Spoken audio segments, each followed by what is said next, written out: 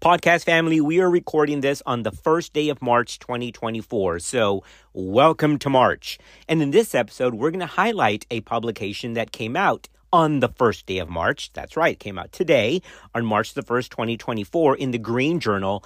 And I have a special affection for this publication because it is right here out of our home state, out of the historic hospital UTMB in Galveston. That was the first medical school in the state. It is fantastic. It's got fantastic leadership, including George Sod, of course. And so we're going to highlight a publication, again, coming out ahead of print officially today on March the 1st, 2024, and it has to do with labor induction.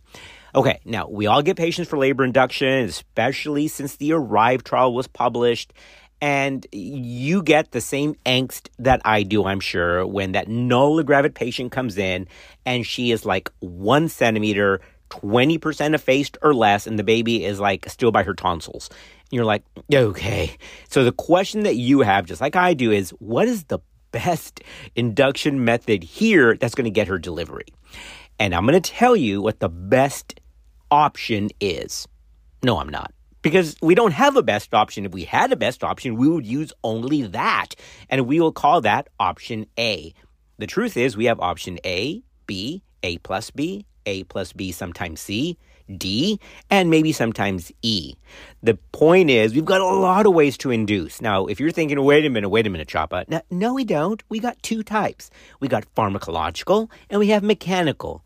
Touché. But wait a minute. In the pharmacological, we have 25 or 50 micrograms. We have vaginal, oral, or sublingual. Some people even use a buccal. So there's a lot of options there. On the mechanical side, we have a Foley or single balloon or a double balloon. We have with traction or without traction.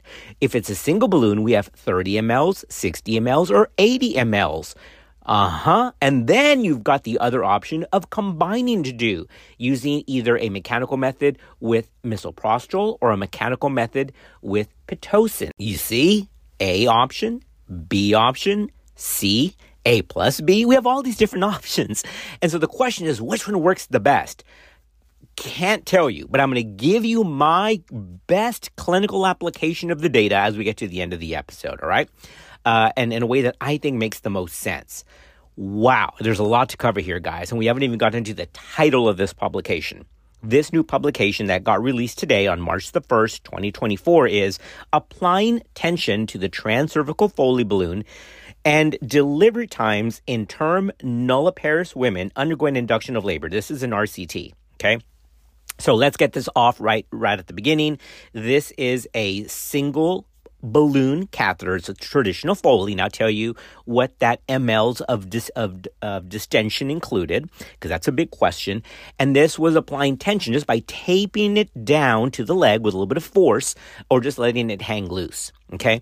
Now we've got so much to cover here, guys. Like, is it better to use a double balloon catheter like the Cook catheter? Is it better to use a single? Is it better to use tension or no tension, which we're going to answer, and that's our focus here. And there's so much that we've come to learn about this, like the ability in a low-risk patient, meaning no fetal heart rate issues, no poly, no oligohydramnios, no preeclampsia, no growth restriction, obviously no low-lying placenta rather. There's an option to place this, whether it's single or double, because the data has shown safety in both, and send them home. Send them home with instructions and come back in 12 hours. That's another way to handle this. But that may be a whole other podcast, although we'll touch on this in this episode. Yes, you can very safely do balloon catheter induction, cervical ripening, either with a single balloon or double balloon as an outpatient. That is very well established, as long as you have a very detailed protocol, which includes an NST before, NST after, making sure they meet criteria. They have to be at least 36 weeks and 6 days, preferably 37, if there's an indication for early term delivery. And we know that this works. Oh, and the baby obviously has to be cephalic, right? Those are all the routine things. Now, if a patient has a previous C-section, that's a little unclear. I would not send that patient home. I would keep her in-house for the obvious risks. But excluding that, we know that outpatient balloon catheter cervical ripening is very safe. But that's not really our main focus here. It is, does applying tension to the Foley increase success? That's what we're going here. Man, there's so much to talk about, because if your first thought is, well, okay, just tell me, does applying tension work or not? Well, no, it's deeper than that, because in this publication, for example, they used 60 ml balloon, a 60 ml balloon. Okay, well, is that any better than a 30 ml balloon? And why did they not use an 80 ml balloon? What's the data for that? Does size really matter here? What do women really think about size? Does size matter to a woman at all? And come to think of it, what is the average size? What is wrong with you, man? Michael just said, I can't believe you said, does size matter? What's wrong with you? I'm talking about balloon size, you weirdo. So balloon size, the size of the Foley. Now, oh my gosh, you see, how do we derail and we're just in the intro? We just started this thing. The size of the balloon, because that's one of the catches here, guys.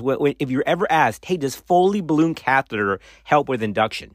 For sure, that's part of a mechanical method of cervical ripening. The question is, well, what size? Does size matter? Is it 30 mLs, 60 mLs, 80 mLs? And the answer is yes. No, yes to what? Yes, exactly. Because there's data all over the place for this, and I'm going to give you that in this episode.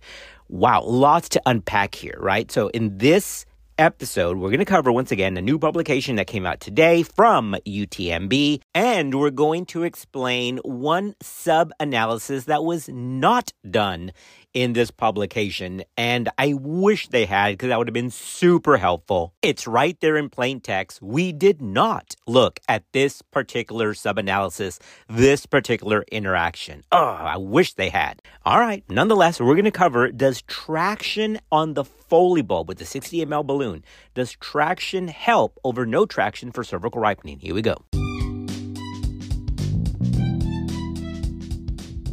Just trying to keep everyone up to date on evidence-based practice, because medicine moves real fast.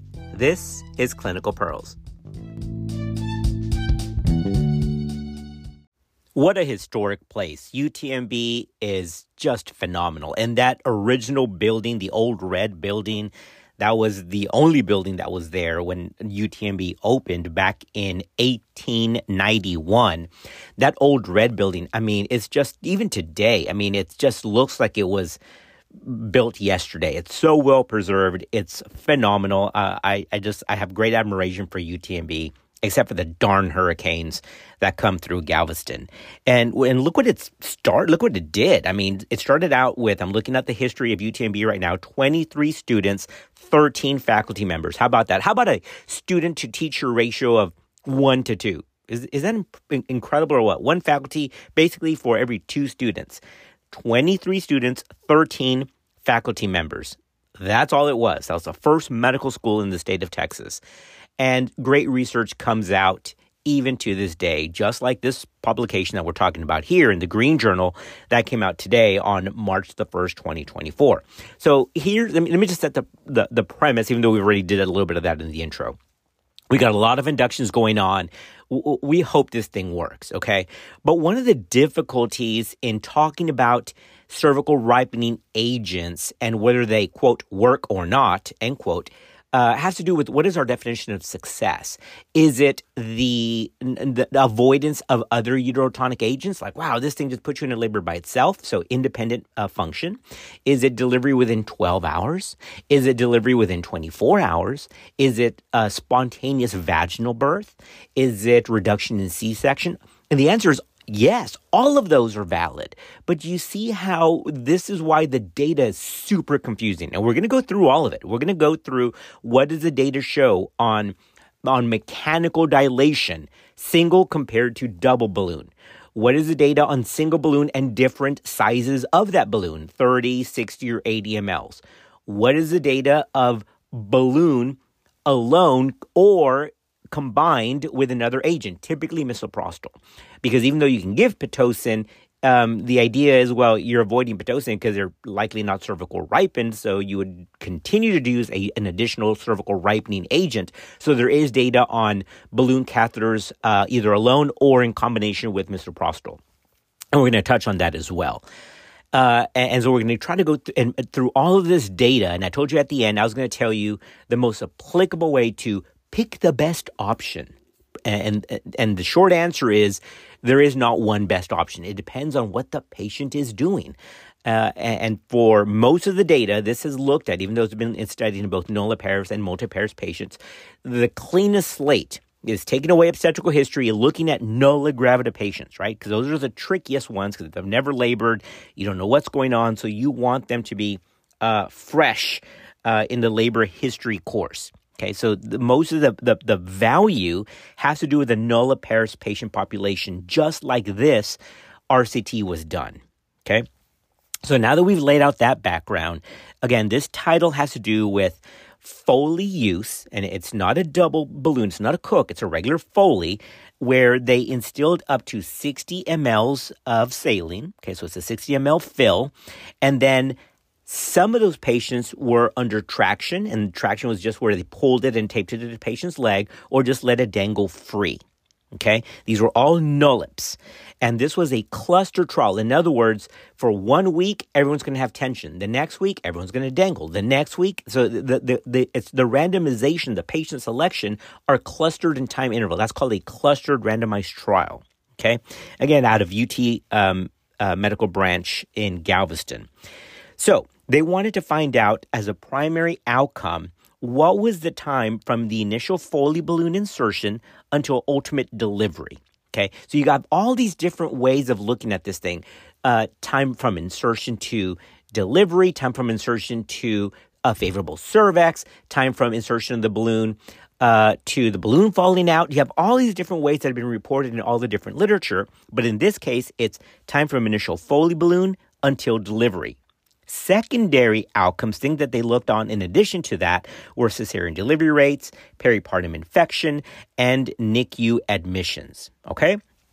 Perfect. They did this with a power calculation to reach 80%, and of course, using the significance value of a 0.05 two-tailed alpha. So very well designed study. And because, I trust anything that George Saw does, just like Vincenzo Berghella. I'm going to talk about one of his publications here in just a minute. These are just pioneers in the field. And if they got their name on it, you can pretty much guarantee it's going to be a good stuff. Okay. So I'm very proud of this institution and of this research. All right. So short of it is, okay, we're going to do this in labor and delivery. Everybody agree. Nurses are on board. Physicians on board. Perfect. And then we're going to take 1 week at a time, and everyone's going to have tension, another week at a time, and then a no tension. A total of 279 term nulliparous patients were included. These were all inpatients. Okay, we'll talk about outpatient in a minute, which is yet another way to do this. Is if you can have a single or a double balloon catheter, do you keep them in? Or if they meet certain criteria, like we talked about in the intro, send them home as an outpatient. And I've already spoiled that because absolutely you can send them home as an outpatient. Just give them instructions. Come back if it falls out. Come back if you have all this water leaking out of your vagina. In other words, if you think you ruptured your bag. Come back with regular contractions. Come back if the baby is not moving as much. Come back if you have signs or symptoms of infection. Those are typically the warning signs of when a patient should come back with a transcervical balloon, whether single or double, for outpatient use. Okay, and that's very well published. And I'll touch on that in this episode, unless this becomes like an hour long, which I do not want this to be. So, March 1st, 2024, Green Journal, UTMB. Do we put tension on it or not? It makes total sense, right? Pull on that sucker so you can really irritate the internal cervical os, get a lot more continuous membrane stripping.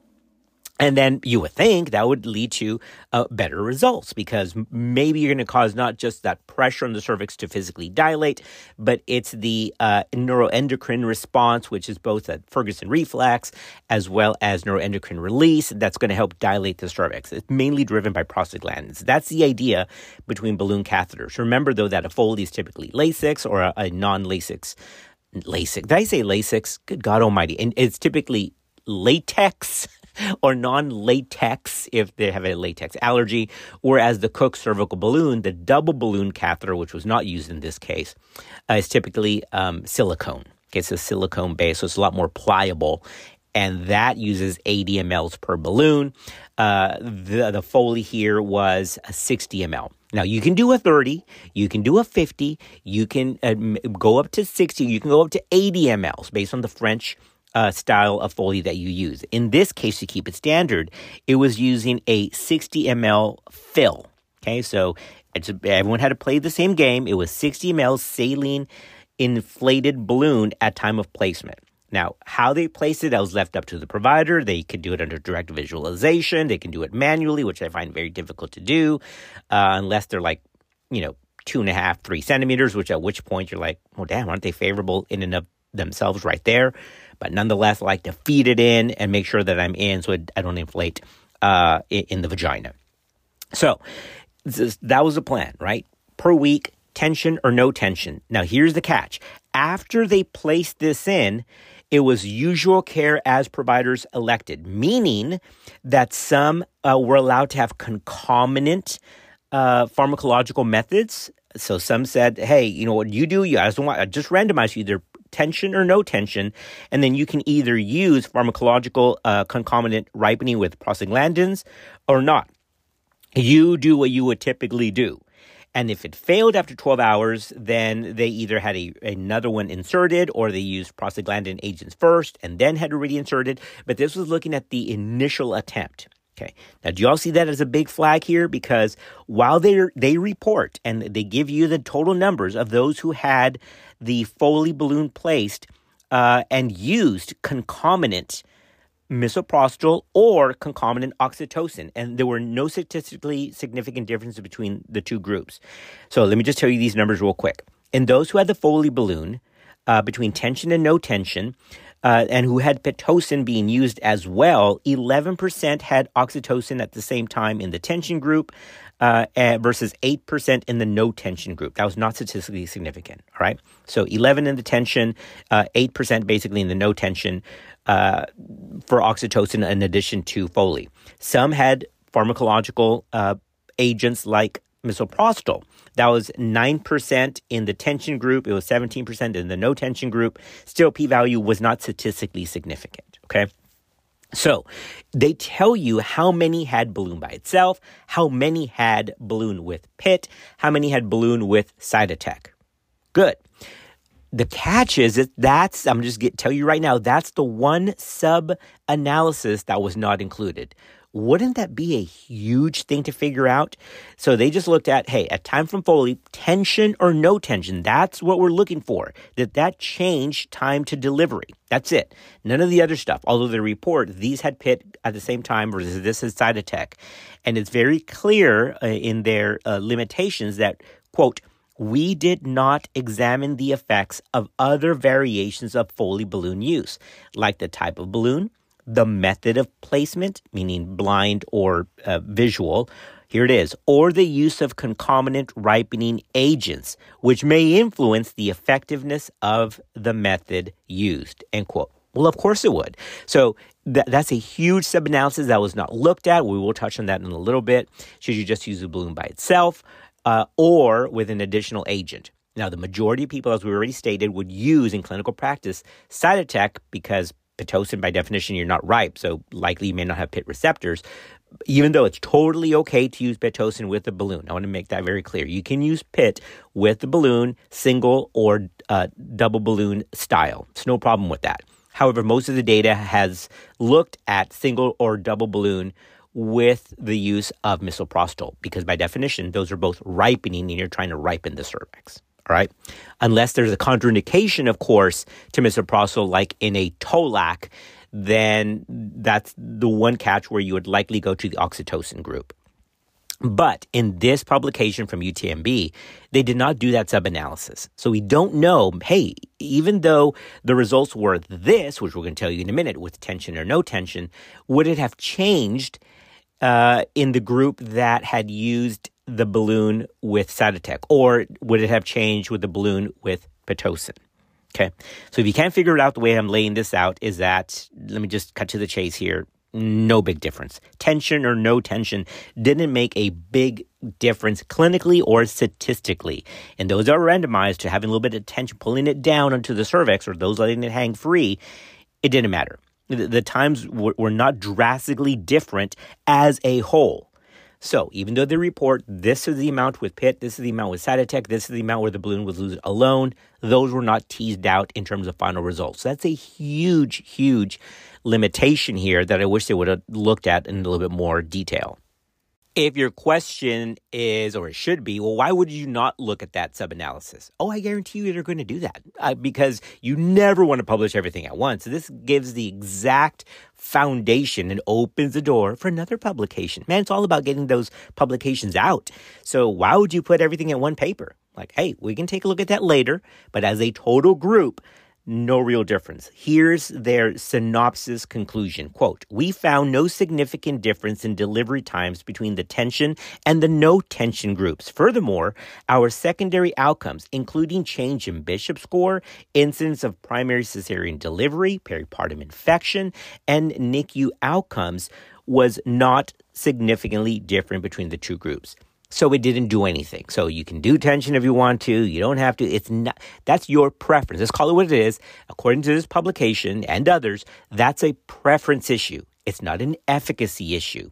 And they're also very clear here. Hey, we're not the only ones to say this. We're not going against the stream here or going against the grain, because they do mention a systematic review and a meta-analysis that took a look at 4 RCTs. It had 790 singleton pregnancies who looked at this exact thing, traction to the Foley or no traction. And they concluded, yeah, it really doesn't have any change in outcome.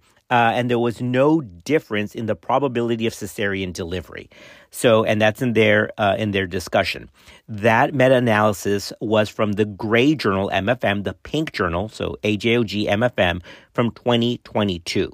That is the Schoen and Berghella meta-analysis. The title, you would guess, Traction versus No Traction in Foley Catheter Use for Induction of Labor, Systematic Review and Meta-Analysis of Randomized Trials.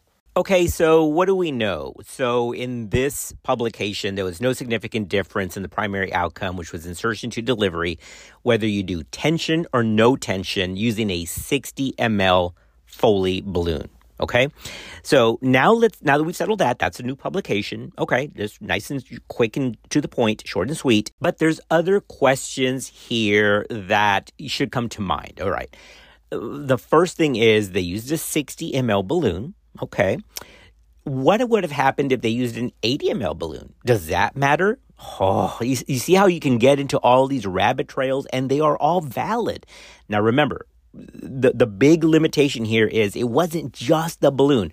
Traction versus no traction. That would have been nice and clean. However, some had PIT, some had Cytotec, but overall, as a group, as a big bucket, things washed out, things balanced each other out, so there was no difference between the big buckets. And I love what they did, because they did the intent to treat analysis and per protocol. That's the extremely transparent, very scientific, and fair way to report things. So that's awesome. That's the way that they should have done it, and they did it. Fantastic. But the question is, well, what would have happened if it was a different volume of balloon? Well, that's been looked at as well. And as you would guess, the results are kind of all over the place there also. Let's go back to January 2018 at a poster that was presented at SMFM and then published in the Gray Journal, AJOG. So remember, this is a poster presentation, not a full peer-reviewed manuscript, but the data here is nothing unique because others have shown very similar things, okay? This was poster number 371, and the title is Increased Foley Catheter Balloon Volume for Induction of Labor, a Systematic Review and Meta-Analysis. Exactly what we're talking about. So this was published by Vincenzo Berghella. Remember, we've just talked about him in that other systematic review versus tension or no tension. So same folks, including Schoen. So it's the same authors here. But in January of 2018, remember, this is the poster, and the reason I'm stressing this is because these same authors then kicked that over into a publication with some twists, with some alterations, some adjustments that found the same thing. So first, the poster presentation from January 2018, this was a systematic review of randomized trials, and the number of trials that are included weren't very much. I mean, it's hard to find this data in good RCTs. So this was 5 RCTs. This included 1,244 singleton pregnancies, cephalic presentation at term. All right. Now listen to this. This is why I'm stressing this. Super important. January 2018, this was a poster. Same authors are now going to kick this over into April 2018, 3 months later, with their peer-reviewed publication that comes out in ACTA, Obstetrics and Gynecology Scandinavia, okay, a great journal. But in this manuscript, where they did the same thing, they did another systematic review and meta-analysis of RCTs, they now used 7 studies for inclusion. Did I tell you medicine moves fast or what? So I tell you guys, right, one poster, hey, we have 5 RCTs, same authors, 5 RCTs, let's see volume makes a difference here for a single balloon induction. And then 3 months later, they publish a systematic review, meta-analysis of 7 RCTs. So that's why I said kind of similar concept, but a little different because it's different data. But starting with 2018, in the poster that was presented at SMFM, let me just give it to you, just end this here because we've got lots to cover. Short of it is, hey, using a balloon over 30 mLs, quote, did not reduce total time to delivery, end quote. See, now that goes against the grain, right? Because, I mean, Cook balloon, my goodness, you have 80 mLs, here you have 30. Wouldn't it just makes sense that more volume has more membrane stripping, more pressure onto the cervix, more reflex of pressure activation. It just makes sense. But according to this January 2018 poster, yeah, it really didn't do a lot. Now, when we talk about the April publication from the same authors that used 7 RCTs, so 2 other RCTs that were not included in this poster, they found, it actually does increase the time to delivery. It does, but it only does it by about 2 hours. So clinically and statistically, it made no difference.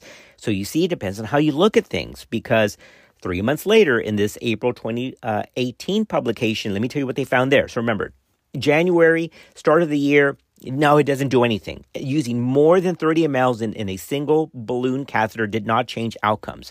However, 3 months later, same authors, including, again, this is Vincenzo Verghela, they found, quote, balloon volumes larger than 30 mLs during Foley catheter induction reduce total time to delivery. Like, well, wait a minute. I thought you said it didn't. No, they do by about 2 hours. So this is the question. 2 hours. Okay, 2 hours is 2 hours. I mean, is that clinically meaningful? Well, to me, it is. If you're the patient in labor, it totally is. But what about statistics? Well, let's make this very clear here.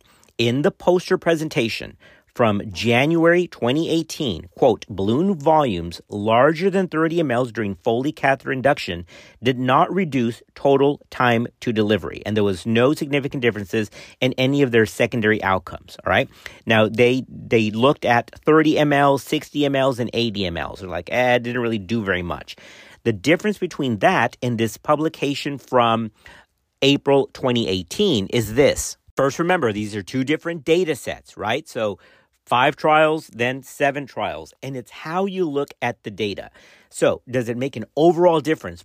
Probably not. 2 hours is considered non-significant when you take a look from induction to overall delivery in both groups. And this included multiparous and nulliparous women. So let me read you the results directly because we got to move on. All right. The short of it is, does larger volumes matter? Maybe.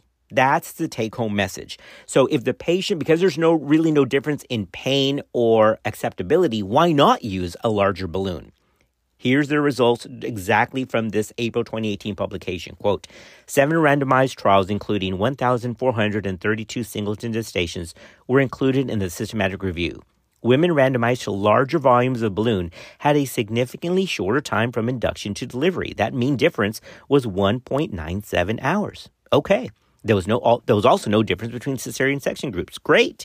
But here it is. A larger balloon volume was associated with a non-significant decrease in time from induction to delivery in multips and nulliparous women. In other words, yes, it can decrease the time, but is it really statistically significant? Does it really make that much clinical difference in the big scheme of it? Probably not. So it's very confusing, but it's really not if you step away and take a look. Larger balloon volume based on some of the data that's kind of conflicting, doesn't hurt and can possibly help. So that's the first thing. We said we're going to talk about size of the balloon, and we already did that if we're using a single balloon mechanical method. But the other question is there a difference in terms of success if that single balloon is used with a different agent? And we're going to talk about that next. Yes, I am a fan of larger volume in the balloon. I think it does something. Remember, our whole motto here is, can it help? Yes. And can it hurt? Likely no.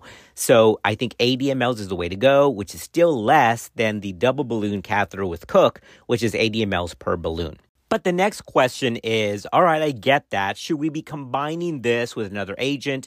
Typically, most of the data is with misoprostol compared to misoprostol by itself.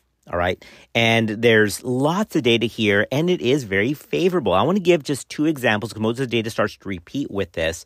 One is from January of 2018, and then the other is from October of 2020. So we're going to lay out this data here. We've already talked about the tension versus no tension. We touched on volume with a single balloon. Now, briefly, let's talk about misoprostol by itself or with a Foley balloon. As a single balloon or where it stands with a double balloon, okay? Short of it is, sure, why not? It seems to help. There was an RCT out of the Green Journal that was published in January of 2018. The title is Misoprostol with Foley Bulb compared to misoprostol alone for cervical ripening. And as you would guess, it makes biological sense that you're attacking it in different ways. And sure enough, cervical ripening using misoprostol in combination with a transcervical Foley was an effective way, quote, to shorten the course of labor compared with misoprostol alone, end quote. So yes, I am a fan of this. I think it definitely has some advantages here. It was statistically significant. It helped. As long as there's no contraindication to misoprostol, that seems to work. Now remember, this was January 2018. Now let's fast forward close to 2 years in the future. Now we're at 2020, October 2020, in the Journal of Maternal, Fetal, and Neonatal Medicine. This is a meta-analysis of RCTs of using misoprostol combined with either a single or double balloon versus misoprostol alone. Okay, so now it's not just the Foley, it's Foley and Cook balloon.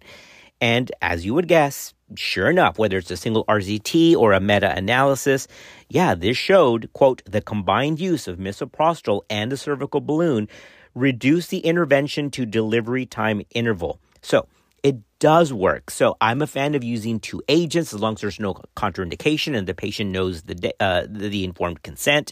So we have a single RCT from 2018 and a meta-analysis of RCTs from 2020 that show if you're going to combine it, fine. That seems to be okay, whether it's a single or a double balloon.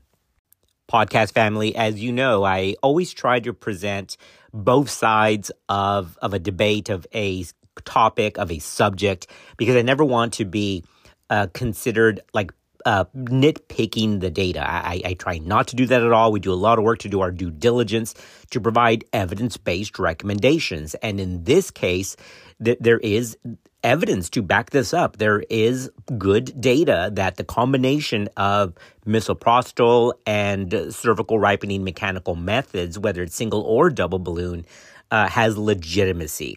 And outside of those publications that we just covered, this was actually the conclusion drawn from evidence-based practice, right? So that's the journal, evidence-based practice, and this was looked at and published April 2020. The title, as you would guess, exactly what we're talking about here is cervical ripening balloon used in conjunction with pharmacological cervical ripening both safe and effective than either method used alone? Okay, and so that's exactly what we're talking about. Is it safe and effective?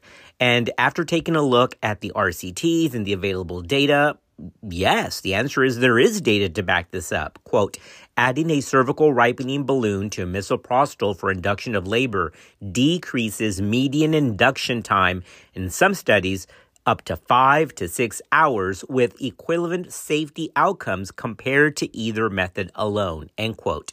Now you're like, well, wait a minute, where did you get this 5 to 6 hours? That's based on this review from Evidence-Based Practice, April 2020. So just to be clear, I am a fan of combined therapies as long as there's no contraindication to misoprostol. And if I do use misoprostol with this, I don't want to cause tachysystole. So I do not give 50. I only give 25 micrograms every 3 or 4 hours based on tolerability. But I do believe that there is evidence here, guys, whether it's a single balloon or a double balloon, to use this with pharmacological options, and nothing wrong to use oxytocin with it, but most of the data traditionally has looked at misoprostol. So again, April 2020 in evidence-based practice, yes, the short answer is there is consistent evidence from randomized controlled trials that the two concomitant approaches not only is safe, but also is highly effective.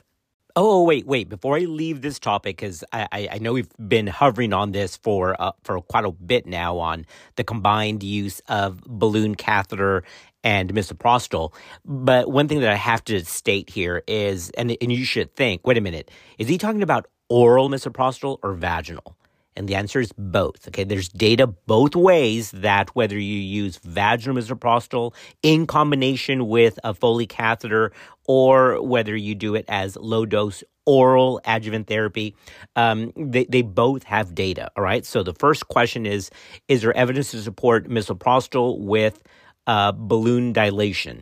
Single or double? The answer is yes. Yes, there is on both sides. And now, well, does that include vaginal or oral? Yes, there's data on both sides. So no matter how you cut the cake here, there is evidence in support of misoprostol by either route, oral or vaginal, and with balloon mechanical dilation, either single or double.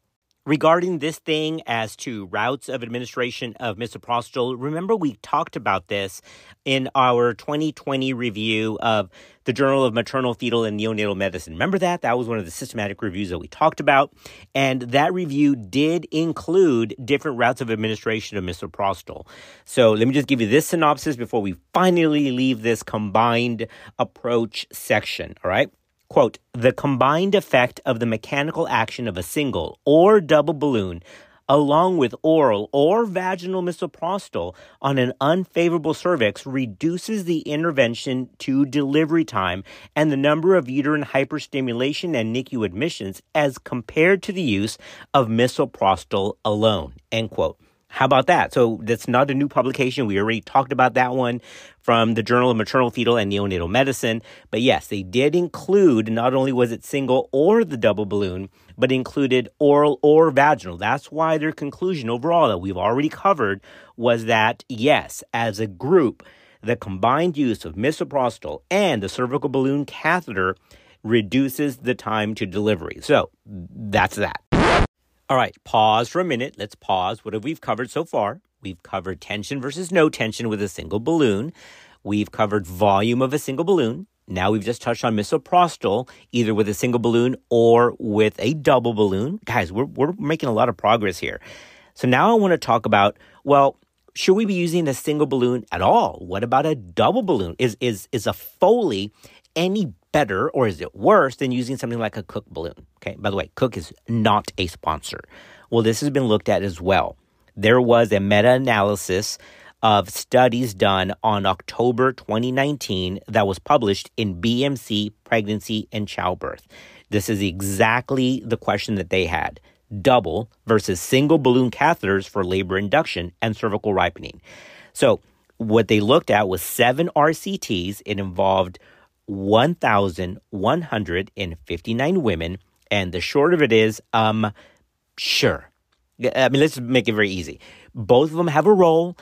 It's very unclear to find out if one is better than the other. And the reason is that there's so much heterogeneity in these studies. And not only that, is that labor is super complicated, right? That's why if one worked better, guys, we would just have option A. And that's not the case.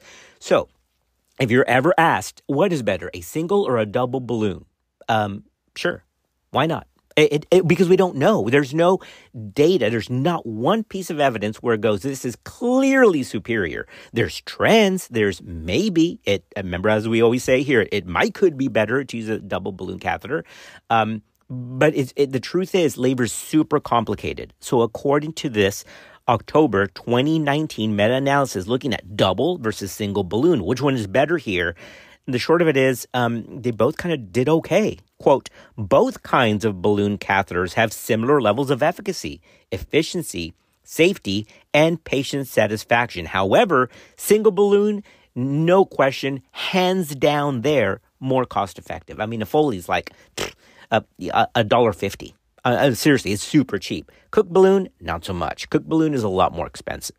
So I'm all for a Foley balloon catheter at 80 mLs. I have no problem with that, but I don't like to use it alone. I like to use it with Cytotec, as long as there's no contraindication. I think that's fine. Now, you do have the option, the last thing we're going to talk about here, now that we've covered tension versus no tension, size of a balloon for a single catheter, single compared to a double. Last thing is it okay to do this as an outpatient, whether it's single or double balloon catheter? I'm going to give you that systematic review and meta-analysis that came out just almost exactly 2 years ago, February 2012, from the Green Journal, Obstetrics and Gynecology. Man, we're making a lot of progress here. So let's give you this last study, the last reference, and then we'll call it a day. As our last piece of literature to review here, guys, we do have data, and it's pretty repetitive. It seems to be all in the same vein that in the appropriate patient, meaning low risk and not with the contraindications that we already discussed earlier, yeah, it's legit. Outpatient cervical ripening with balloon catheters totally works. February 2022 in the Green Journal reviewed this with a systematic review and meta-analysis. And it's not just a single balloon, it's not just a double. In the appropriately picked patient, it's totally fine.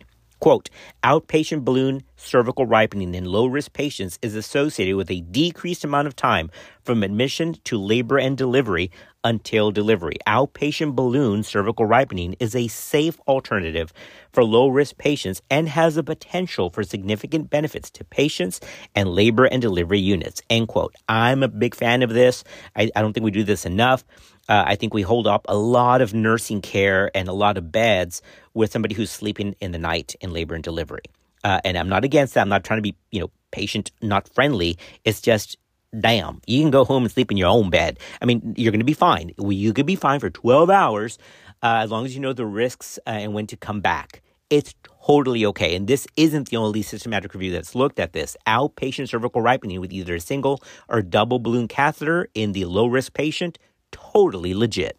Podcast family, as we get ready to wrap this up, I told you at the beginning that I was going to tell you the best method for the patient to ripen the cervix. And as you can guess already, there is not one method. It depends on the patient's characteristics or preferences, inpatient versus outpatient, and that initial cervical exam. That Bishop score. If you're 1 centimeter, if you're super unfavorable, I believe that the data supports that combination low-dose misoprostol and either a single or double balloon catheter is totally fine for ripening and has the best results. If somebody has a little bit more favorable cervix, but still under 6 on the Bishop score, then perhaps mechanical method alone would work. Either a single balloon with a minimum of 60, hopefully 80 mLs, or a Cook balloon. It's all about giving patient realistic expectations. We should never give a cervical ripening agent and go, you're going to be delivered in 12 hours. Really? Says who? There's no proof of that. We don't know when it's going to happen. So one of the reasons that all of these data pieces on cervical ripening and induction are so complicated is because labor is complicated. And do you call success vaginal delivery that's spontaneous, 12 hours from initiation, within 24 hours, avoidance of C-section? And the answer is yes, we should look for all of those. And it all is how you cut the pie, which depends on how you look at that particular slice of the pie. I mean, it depends on what you're looking at. So beauty really is in the eye of the beholder. So many different ways to look at this. So what have we found out in this episode? Because we've covered a lot of stuff. It does not seem that tension is any better than no tension. It seems that larger volume of a single balloon mechanical method of cervical ripening seems to be best, although it's not whoppingly greater, but it can't hurt and can only help. There's definitely data that all types of balloons, single or double balloon, help to some extent with labor induction, and there is safety data for both outpatient use and concomitant use with oxytocin or low-dose Cytotec. So what's the best option for cervical ripening? Yes, because it depends on the patient, your preference, and whether it's inpatient or outpatient. All right, podcast family, let's take it home.